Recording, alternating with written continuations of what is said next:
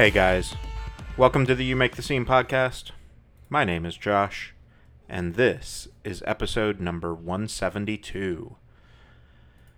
On this episode, I've got an awesome conversation with the guys in Friend Circle, FRND space CRCL.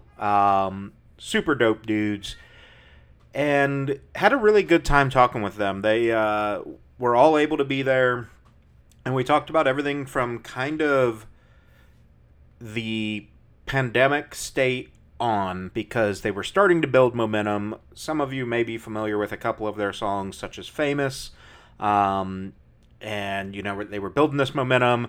COVID happens and just totally deflates the wind from their sails and forced everybody to restart, like we've talked about a lot of times. But for them, it was at a very integral part of their career, and what came out of it was the new album, which you guys can go check out now.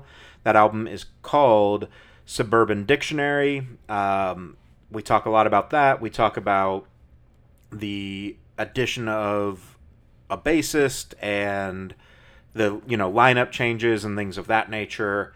And it's just this really cool conversation that I think you guys are going to enjoy. It gives you a really good inside look into who Friend Circle is, as well as this new album, Suburban Dictionary. So let's dive into it. This is my conversation with the guys in Friend Circle. So to kick things off, I do start with the same boring-ass question every time. Simple introduction. Let's go around the pool here and introduce yourselves and what you do in the band. All right, my name is Zach. I play guitar and sing in the band Friend Circle. I'm Aaron, and I play drums in Friend Circle. I'm Nick, and I play bass in Friend Circle. Awesome. So really stoked to have you guys on. I've been familiar with you guys since Famous dropped. So, we're talking 3 years-ish now. Yeah. So big fan of what you guys have been doing. Really like the evolution of the sound. Let's talk about kind of what that was like for you guys, because Famous drops, it starts getting some traction, and then COVID hits and you guys are like, well, fuck, now we can't do shit.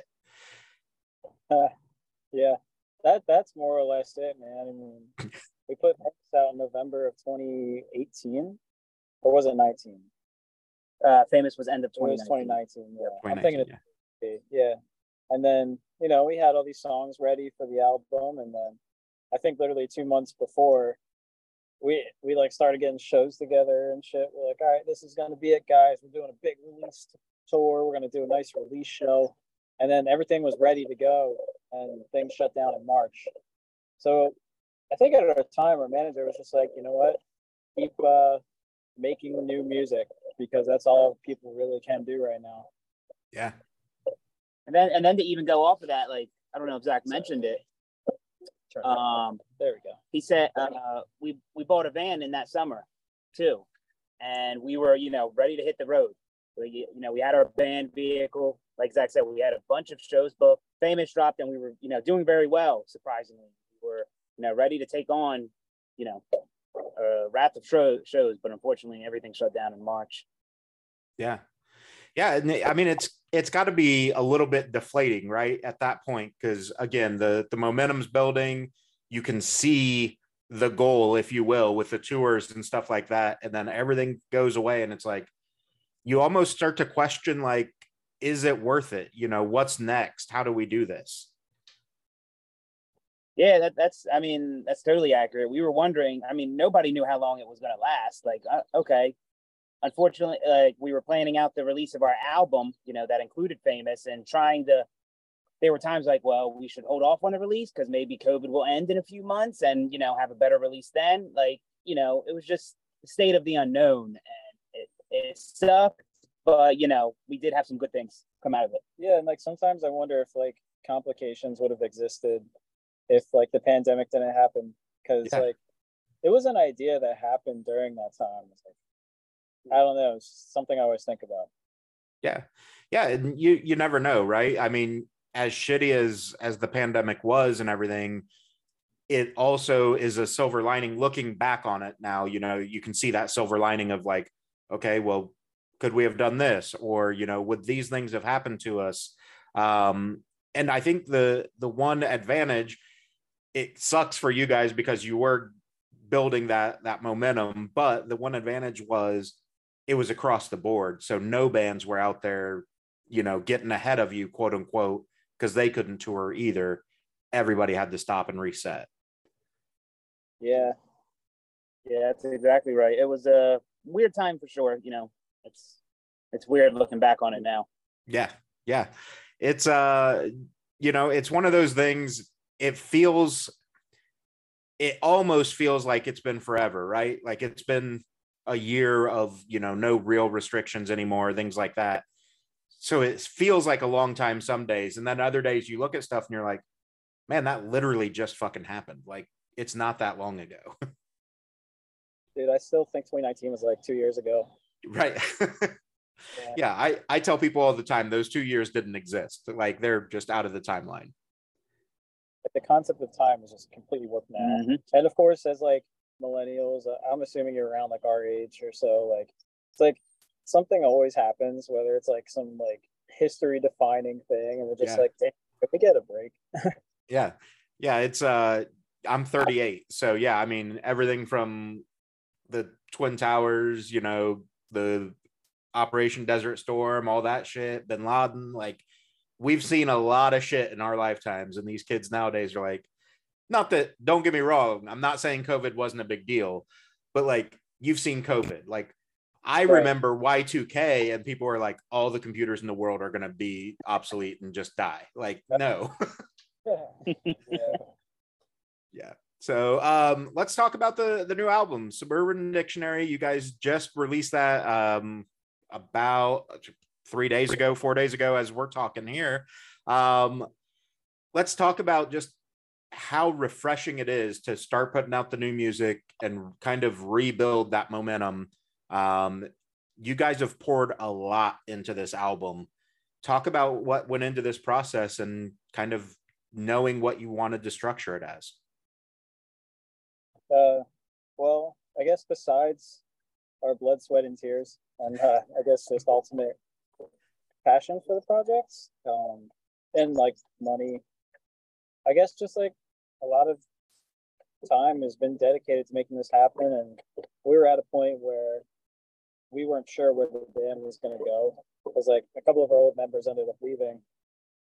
And around that time, like Aaron and I were working on the music, so we just decided, okay, fuck it, we're going to see what we can do and make some music. And ultimately, we just really doubled down on focusing on the next album. And I guess in a way, like at the time, I wasn't really thinking like, oh, we're going to rebuild the momentum, because I think the sound, at least to me, feels more like it was like what I wanted to do. It's different, but you could still attract fans to internet noise as well, and that could gain traction even a couple of years like later. Well, that's an interesting point too, because the song can really catch on at any point in time now. Like the Stranger Things effect, I guess people call it, that one song. But yeah, I guess I'm just like, I don't know, I feel like it's more rewarding now to me personally. Yeah. So let's dive into, you guys are not necessarily like changing your sound, but you've evolved the sound, right? It's grown over the years. What's gone into this idea of building what I think is a fairly unique sound to yourselves versus following the blueprint, if you will, of what traditional pop punk is?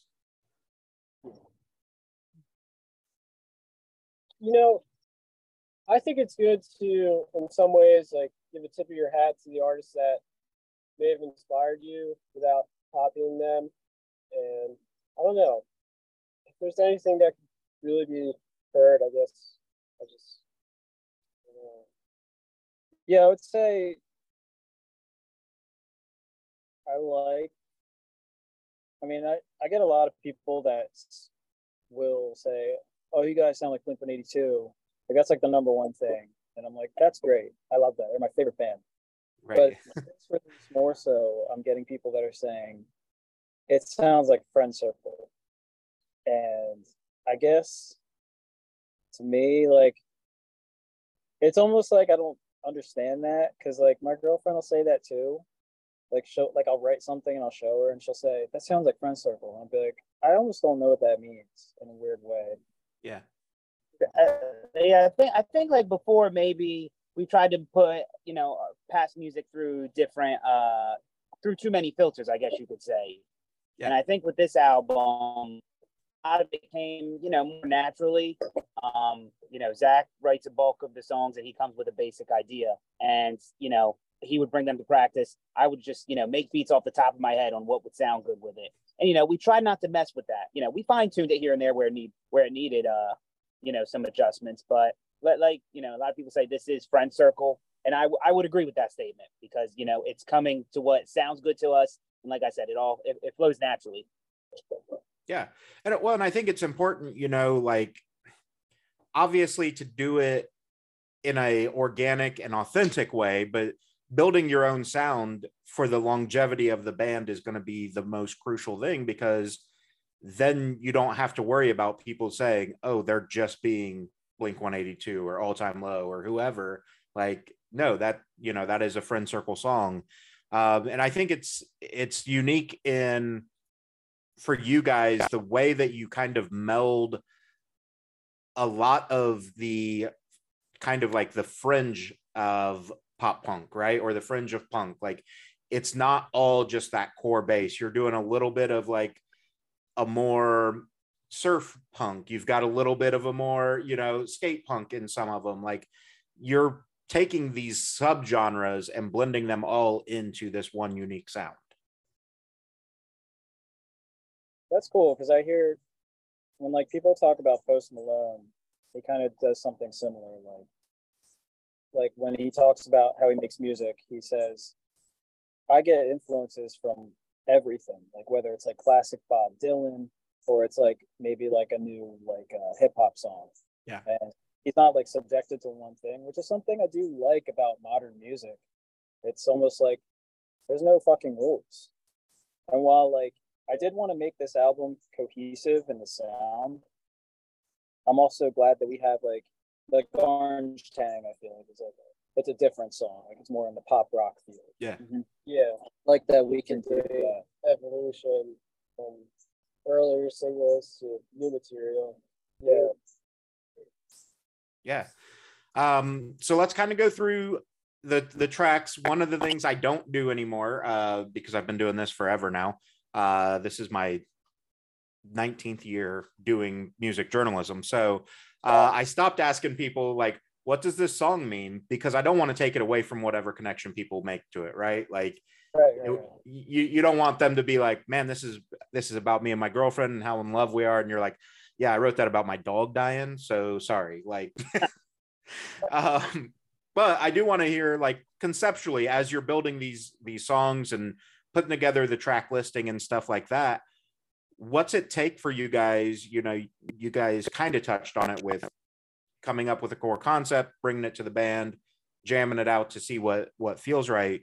When you start fleshing them out into that demo format, though, where does your mind go criteria wise on, is this good enough to make an effort towards, or do we scrap this now? Hard to tell. Yeah, because we do ideas sometimes, and you and I probably wrote a lot of stuff for this album. And then, yeah, I mean, I guess it goes back to what we enjoy and what's kind of like sounds like friend circle. There were like we were just talking the other day on what songs didn't make the cut for the album, and we just wanted a sound that was like Zach said, cohesive all together, that flows from one into the next.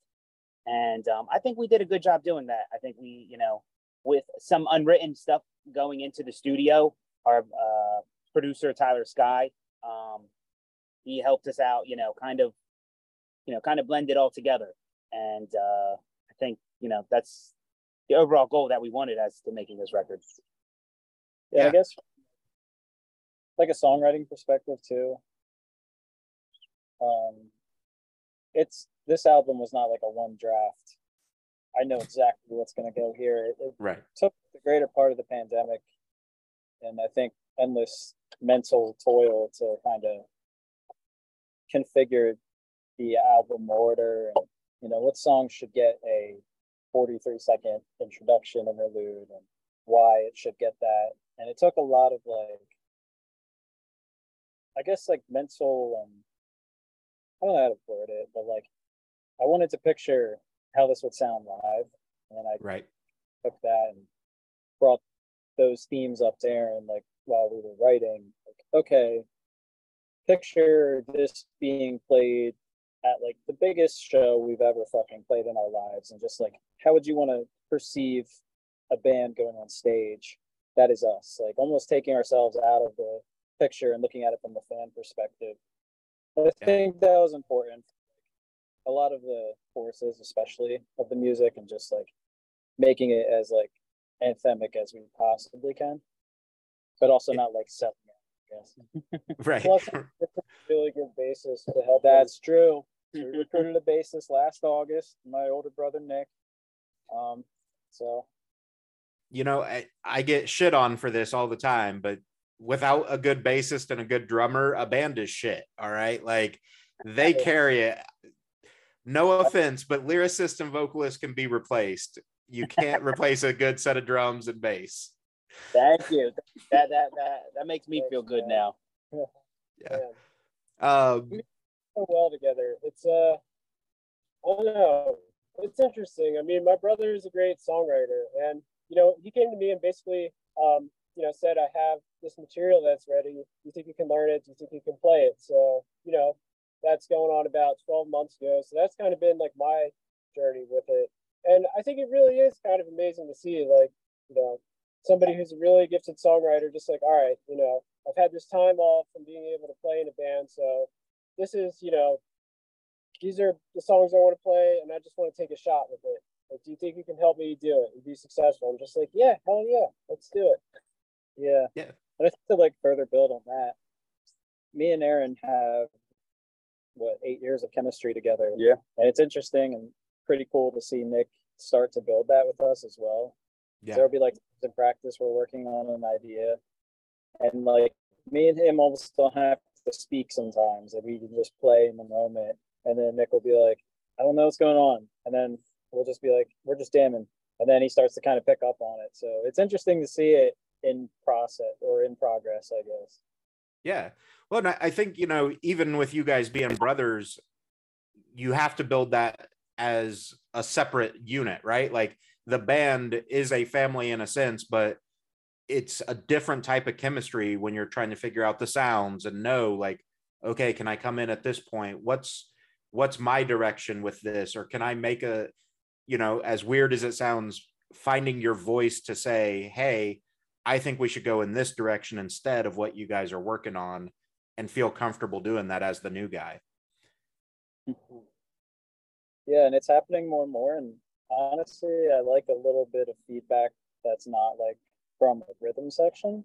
No offense to Aaron, but it's nice having like the Suburban Dictionary. It's like, okay, I'm doing all this because it was just me and him at the time. But now I have somebody to help me with the, like the chord progressions and, what note goes here. Maybe we should do this. So I think like the next new stuff is even going to be more special. Yeah, for sure. So, with this album, it's not a true concept album in the sense of like, it's not Coheed and Cambria, right? You didn't write a comic book story here. But there is obviously an overarching message, and you guys kind of talked about it in the press release with this. It's this spiritual revolution that's going on, going through the pandemic, kind of having to reprioritize life and things like that, and assess what's going on around you. How important is it for you to be that transparent and kind of vulnerable with your lyrics about what's going on in that? Super important. I feel like, yeah, it's weird because sometimes I'll listen and I'll be like, damn, I'm really pouring my heart out right now. But it feels good to do that. I think that's like part of like the reason I make music, because it's almost like a creative therapy.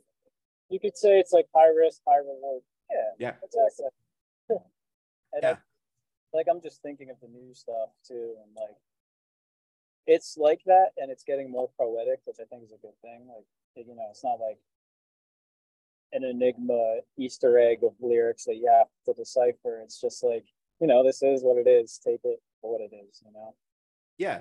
Well, and I think there's a fine line a lot of times between let's use all the metaphors and make this really pretty story in the song versus we can use pretty words, but I want the message to be clear so that there isn't a misinterpretation.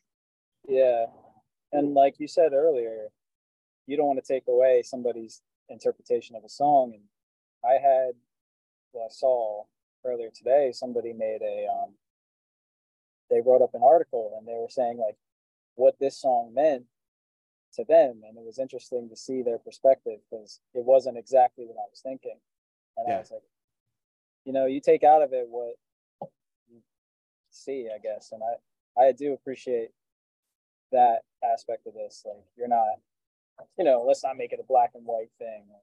Take from it what you see. Yeah. Well, and you never know, like I think we all could agree we've got songs that we've grown up with and whatnot that if we went to the artist and said, hey man, this song means this to me, they would probably be like, okay, that's cool. It's not what it meant. You know what I mean? Like it's not where I intended that to go. And I think it's cool though, because it really plays into, no pun intended there, it plays into the idea that, music is this universal language and has such this healing property that people can connect their own life story to your songs and your words and go, okay, I can get through this because of this, or I can appreciate this more because of this. Right. And that's where the theme of it comes in. Like, in general, I felt like these are things that a lot of people experience. And while it may not be because of, reason X, Y, or Z, it's more like the whole alphabet. But maybe somebody feels like, okay, the letters B and C, and then maybe somebody else looks at it as the letters, like, I don't know, Q and R, just like as an example. And, Suburban Dictionary is like a collective consciousness of feeling of like people that are basically average people. And that's what I think the title, well, that's what I wanted the title. Yeah. Yeah, I think it fits too. Having listened through the album a couple times already, I think it does fit this, Suburban Dictionary being this like title of look up your problems in a sense. You know what I mean? Like here's a Suburban Dictionary, look up your problem and listen to this song. Like it's this reference guide, if you will, of how to get through the day, the week, whatever. That's interesting. I haven't really thought of it like that, but I like that. Yeah. So let's talk about Fuck California. We have to, right? It's the push song right now. As a Midwesterner, I've said fuck California for a very long time, but for a variety of different reasons, I'm sure. But for you guys, what, again, without necessarily the exact specifics, like the mentality of fuck California, what does that mean for you guys? In the sense of, I'm sure there's some creative frustrations there. It's, political, it's life in general, right? Yeah, I mean, usually at this part, I like to mess with people and just say like, no, I just hate California, even though I've never been there. But yeah, I mean, it's like, I guess like, I like the way, we do things in church. I don't know how to put it, but like, you always hear about like, California people are kind but not nice, or nice. It's one of those like nice but not, whereas people on the East Coast are kind but not nice. And I guess like another inspiration that I would draw it from is like what's that one song? Lord song, Royals, where she makes this line about the town's not very pretty, but they sure know how to run things. And I kind of take that as like an East Coast like mentality. Like we know what we're doing, even though despite like California's like the music mecca, it feels like, or like, there's Hollywood and they got everything all figured out over there. I've had so many people that are like, if you go to California, your music's going to pop off, blah, blah, blah. And it's like, oh, wait a minute. There's a lot of successful bands and artists from New Jersey as well. We don't necessarily have to live up to that, grandiose lifestyle in order to make it in music. Yeah.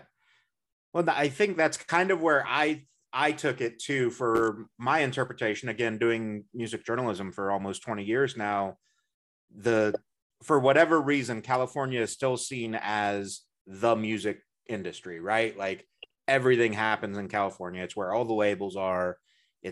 That's the perception anyway. So that's kind of what I took from it, was this kind of mentality of like, fuck the major industry, right? Like fuck the big labels, fuck all that. Like we're doing our thing and we're going to make it one way or the other. Hell yeah.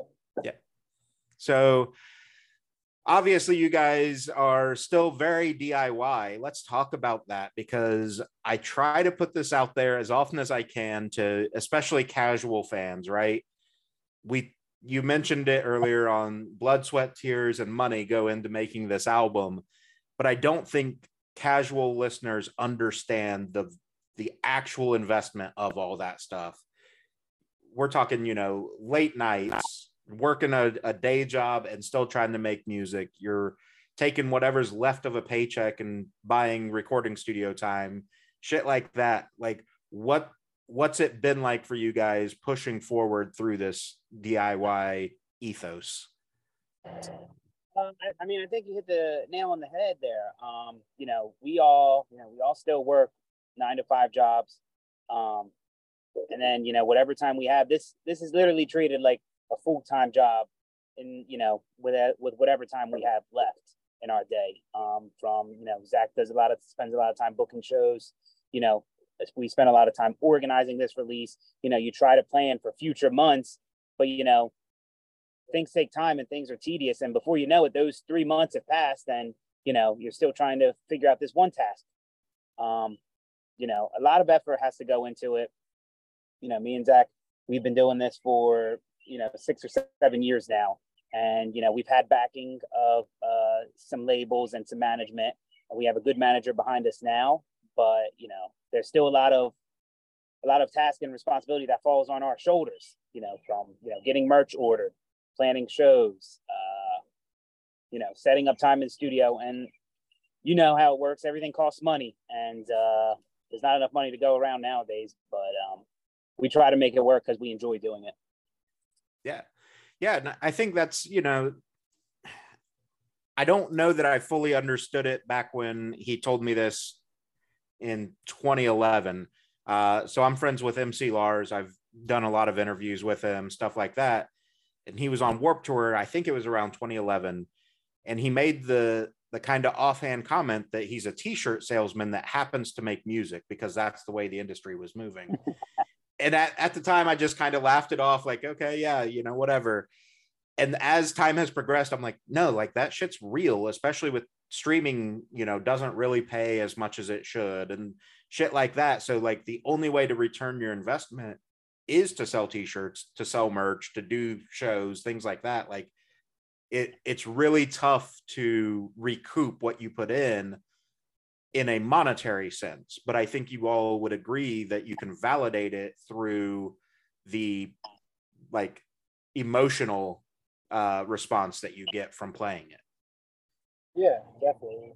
It's a lot of work too, because I find that DIYing it means we have to be ready to play at venues large enough to like play through a sound system, and some where it's like just amps on stage and the whole thing.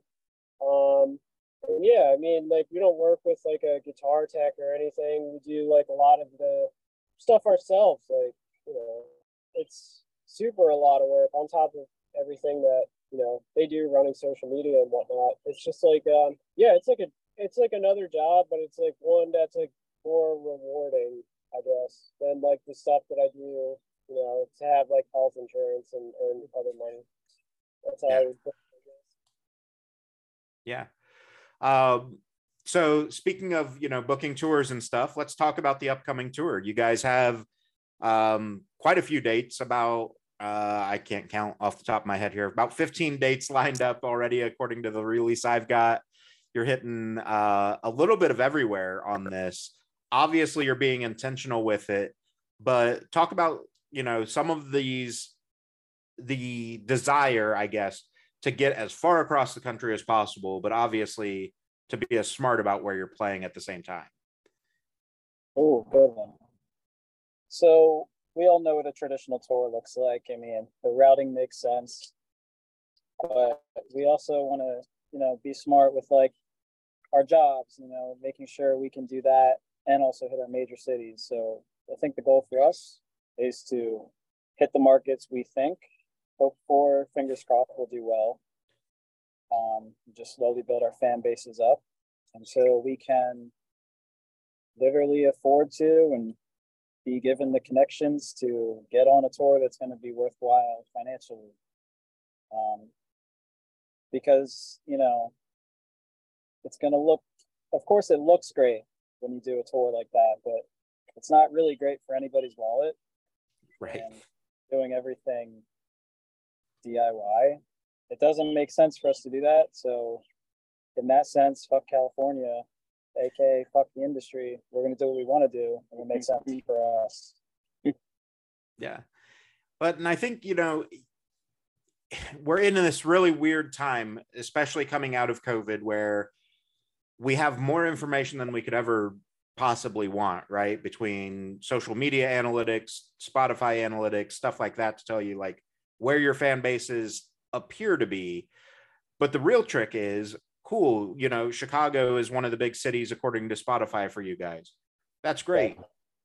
Let's show up. And if they don't show up, maybe we don't do Chicago again for a while. You know, like that's got to be the mindset, because we have to go where it makes sense for us to not spend $1,000 and only get $100 back. Right. We can't keep doing that forever, you know? Right. So of these dates that you guys have picked out, there's a lot of really cool places. What are some of the ones that you're excited for? Any of them that you're returning to visit, or is this kind of a fresh start for you on it?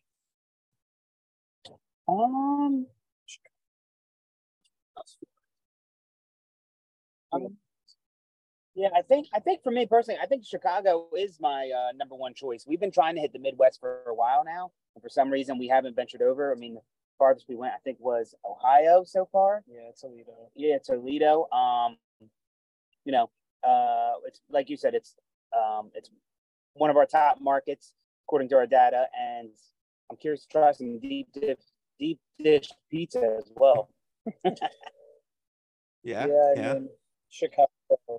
I hope it does well, because it's one of our top streaming cities, and then like also like London, which is crazy because like we were trying to figure out how to get there, and it's just like I don't know if it's possible this year, but I mean, it's we have to try, right? I mean, if that's what the data said, and then if we get like the show we have in Chicago has a lot of great Chicago bands, and the people I talk to are like, this is going to sell fuck out. This is going to sell fuck out. And I'm like, fucking hope it is, because we're going halfway across the country.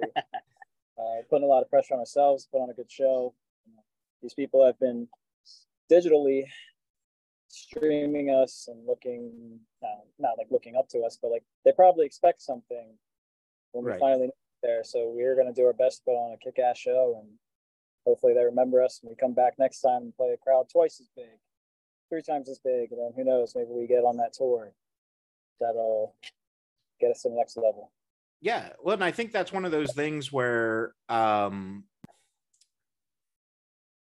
talk a lot about making those connections, networking, stuff like that, you know. So to your point, that Chicago show's got some great bands.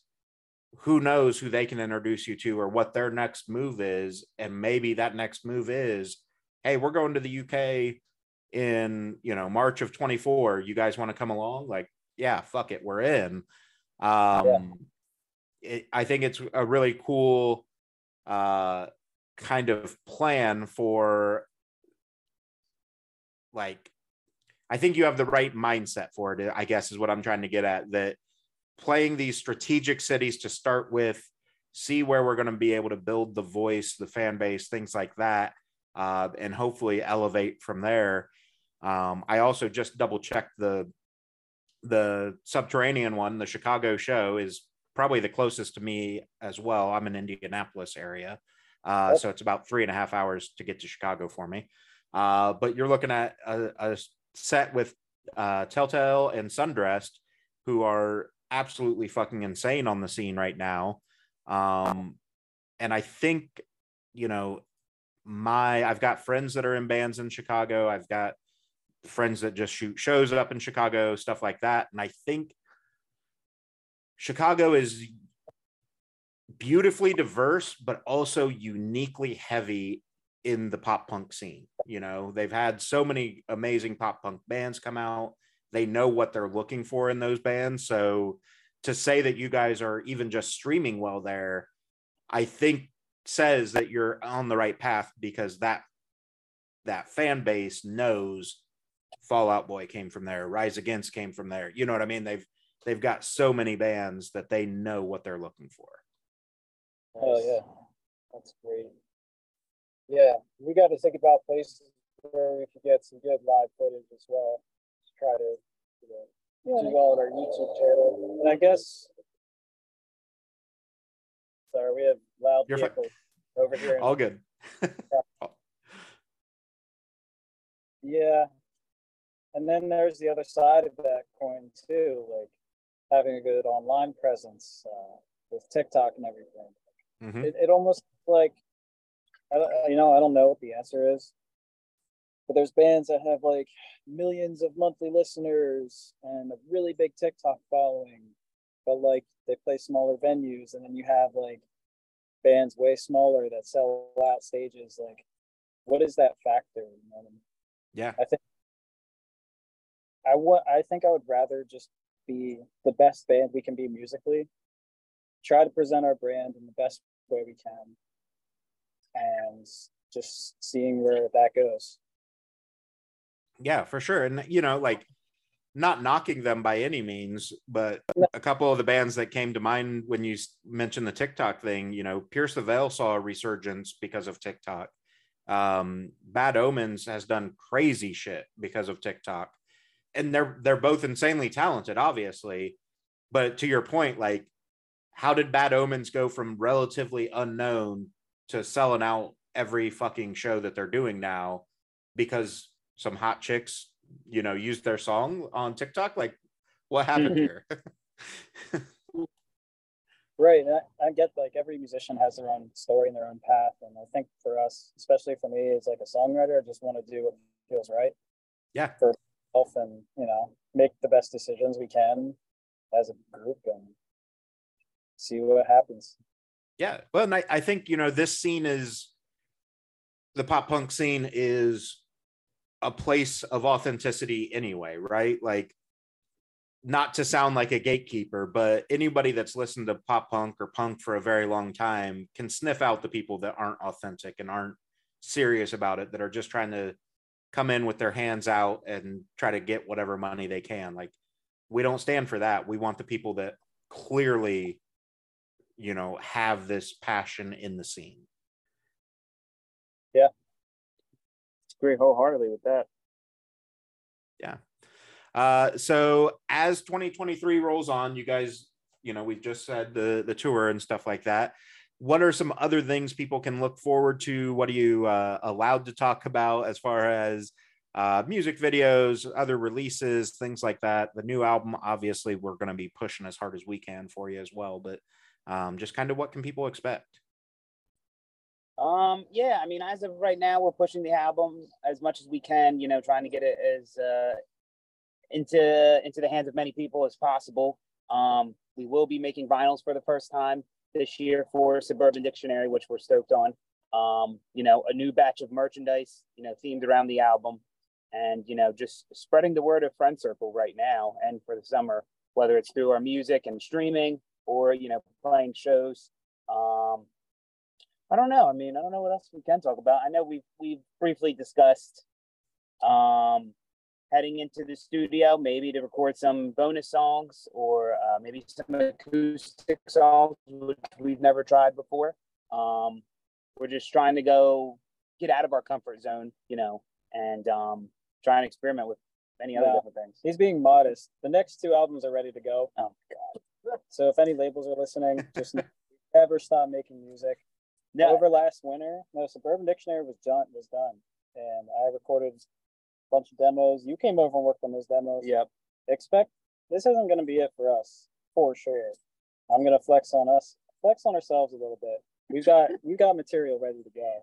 Okay. We're talking about bonus shit, and we've got a new album. Okay, yeah. When he says we have an album, yes, in his mind he knows what it sounds like. I have yet to hear all these tracks, and so Nick, you have the file. I'm the one who has to write everything out, so yeah, we'll sign off on that. Sure. Still, yes, we do have many plans. It's just as of right now, it's Suburban Dictionary. Yeah. So you mentioned vinyls. I have to ask, you know, going back to the DIY thing, that's a very serious investment that I don't think fans understand, especially post the pandemic.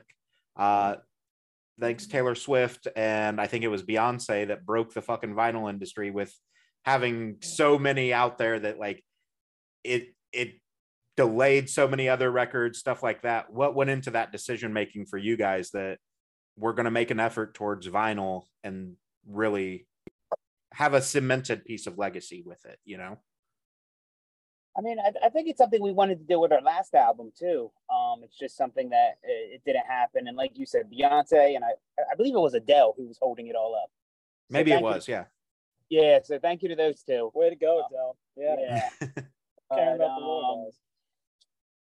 It's something we've always wanted to do. You know, we all collect vinyls in our own time, and you know, we wish we could have done Internet Noise at the time. Maybe we still do it in the future. But Suburban Dictionary, when we wrote out our goals for this album, vinyls was on top of that list. Yeah. And we were determined to make it happen, you know, and make the correct, you know, the smart financial decisions in order to make that happen. Yeah. Awesome. So kind of as we move towards the end here, I refuse to sit down. Like I said, I've been doing this for almost 20 years. I refuse to sit down and come up with better exit questions. So I bought this game called Hot Takes. And I'm just going to ask you guys a couple cards off them. They're like shitty opinions or like controversial questions. So the first one I think is pretty simple. It's that aliens exist. Agreed. Yeah, I would agree with that as well. There's some type of life forms out there. Yeah. It's a zero possibility. I think it's one of those things. The universe isn't, even if we're not going with like the traditional movie aliens, right? Like some sort of life exists somewhere in the universe. It's too big to say that we're the only creatures that exist anywhere. Very likely. Yep. Within the scope of what we can observe, it would be, you can't say for certain that only humans exist. Right. Plus, it's a great blink. Yes, exactly. The next one is going to be that birthdays are overrated. Birthdays? Birthdays. Like a birthday party type thing, yeah. Oh. I mean, yeah, I'm kind of indifferent. I think when you're thinking about yourself, yeah, birthdays are kind of overrated. Maybe to the, you know, your family and friends, not so much. But yeah, I don't know. When you get older, you don't really think, yeah, my birthday's coming up. Yeah. So I would agree. Yeah, I'm indifferent towards them. Yeah, I think for me, I'm in the same boat as you. Like, it's as I've gotten older, I care less and less about my birthday. Like, okay, fuck it, it's another day, whatever. But I do try to make sure that friends and family get told happy birthday and all that, you know? Yeah, exactly. Yeah. All right. And then the last one is going to be a musical one that I think is a pretty hot take, but the Beatles are overrated. Not at all. They are not overrated. I love me some Beatles. I'm downvoting that into oblivion. The first Tame Impala record, one of them, think sounds a lot like something John Lennon would have wrote because it's brilliant. Like, Jesus Christ, their legacy still exists today. Yeah, I can't really get behind that. Just seeing like the song wrote and like they're like the Blink-182 of their generation to me. And you know, while they may have been the first band to like take advantage of like televised music, they had great songs to back it up. So I can't. Yeah, no, I agree with you guys. I think the people that are against the Beatles or think that they're overrated or whatever don't truly understand the impact that they had on the music industry. Like when even if you were to take away the songwriting, the way that they negotiated contracts, just the fan bases that they were able to acquire in a time where the internet did not exist is absolutely fucking insane. Mm-hmm. I play bass and I'm left-handed, so I will always carry the banner for Paul McCartney as being one of the greatest songwriters of all time. That's fair. So as we wrap up here, obviously I'll link all the socials and stuff, but what's the best place for people to find you, interact online, things like that? Light it. Oh, we got a sparkler. Got a whole carton of fireworks here. No, light it. Not working. Okay, the best place to find us. Well, you can find us on any social media platform. I feel like Instagram is the best. TikTok being the second best. I don't know what this is going to do. Hopefully it doesn't blow up. Yeah, friendcircle.com. We are at Friend Circle on all social media platforms. And yeah, that's where you can find us. Is this an insect? Yeah. Is it just one of the lighting sticks? It might be a lighting stick. Way to go, Nick. You gave me the wrong one. That's why you don't buy fireworks at your Local shop. yeah, your local shop, right? It's 4th of July weekend, damn it. We're gonna celebrate. You guys Yeah. Yeah, I think that's... Thank you very much for having us on your show. It's been a pleasure. There we go. Now we got a sparkler. It's that video. Get up, cocksuckers. It's all over. At Awesome. Friend everything, friendcircle.com, friendcircle/merch to get your merchandise from us. Awesome. Suburban Dictionary's out now. We'll definitely be linking it. We'll be broadcasting as much as we can. I am going to try. I can't promise yet. I have to look at the schedule, but I will try to be at that Chicago show with you guys. And we'll see what happens, man. I'm stoked for you guys. Like I said, I've been familiar with you since Famous dropped, so to see it kind of pushing forward again is really cool. And I think, hopefully I'm right about this, I think it's going to be just a matter of time. You're going to have something that pops off and people are going to be like, where the fuck have I been? Why have I not been listening to these guys? Appreciate that, man. Yeah, we appreciate the comments as always. Thank you so much. Hopefully that does happen. And yeah, if you can make it out, that'd be awesome. Well, we'll have to book a show in, you said, what, in Indiana? Yeah, Indianapolis area would be ideal. I can actually, when you guys are ready, if you have a schedule or whatever, let me know. I know a booker or two down in Indy that can probably get you in. So we'll be in touch with you then. Sounds good. Absolutely. Awesome, guys. I appreciate it. Go enjoy the rest of the day. Happy 4th of July. And yeah, we'll be in touch soon. Thank you. Take care. Enjoy your holiday. Yeah. Thank you. You too. All right, thanks, man. See ya. And that was my conversation with the guys in Friend Circle. Hope you enjoyed that. Huge shout out to them because we actually recorded that conversation on the 4th of July. So, you know, taking away from their celebration and ours a little bit, but it was totally worth it. Definitely, as always, I'm going to link all the socials. Definitely want you guys to go over, give them the like, share, subscribe, follow, all that shit.